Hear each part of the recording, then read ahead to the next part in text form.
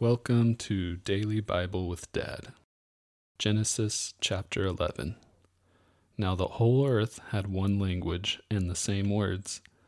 And as people migrated from the east, they found a plain in the land of Shinar and settled there. And they said to one another, "Come, let us make bricks and burn them thoroughly." And they had brick for stone and bitumen for mortar. Then they said, "Come, let us build ourselves a city and a tower, with its tops in the heavens, and let us make a name for ourselves, lest we be dispersed over the face of the whole earth." And the Lord came down to see the city and the tower which the children of man had built. And the Lord said, "Behold, they are one people, and they have all one language, and this is only the beginning of what they will do. And nothing that they propose to do will now be impossible for them. Come, let us go down there and confuse their language so that they may not understand one another's speech." So the Lord dispersed them from over the face of the earth, and they left off building the city. Therefore its name was called Babel, because there the Lord confused the language of all the earth. And from there the Lord dispersed them over the face of all the earth. These are the generations of Shem. When Shem was 100 years old, he fathered Arpachshad 2 years after the flood.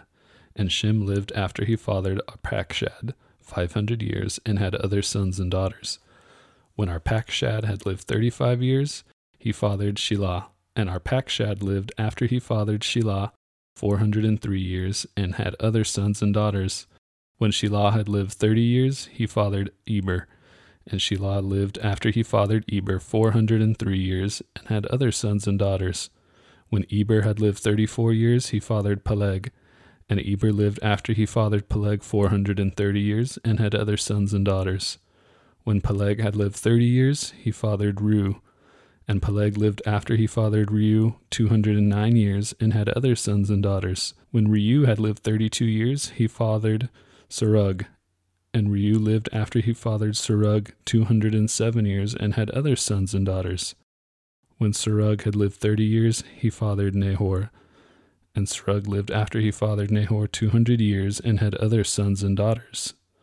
When Nahor had lived 29 years, he fathered Terah.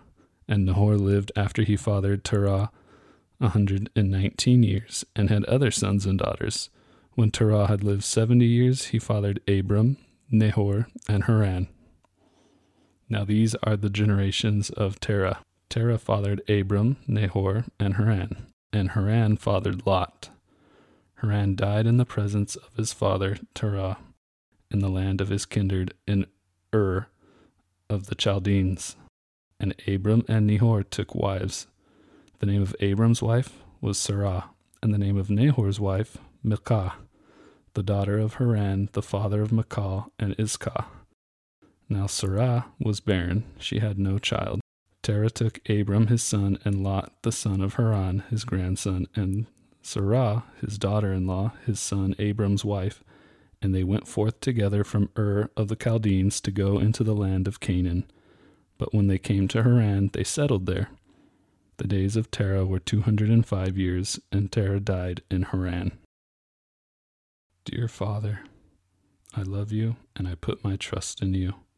Forgive me for my sins, and forgive those who have sinned against me. Thank you, Lord, for giving me this day. Grant me strength and wisdom to resist the temptations of sin and follow your path. Give me compassion and understanding to be a good husband and dad. Draw me closer to you so I can love you and others more. In your holy name, amen.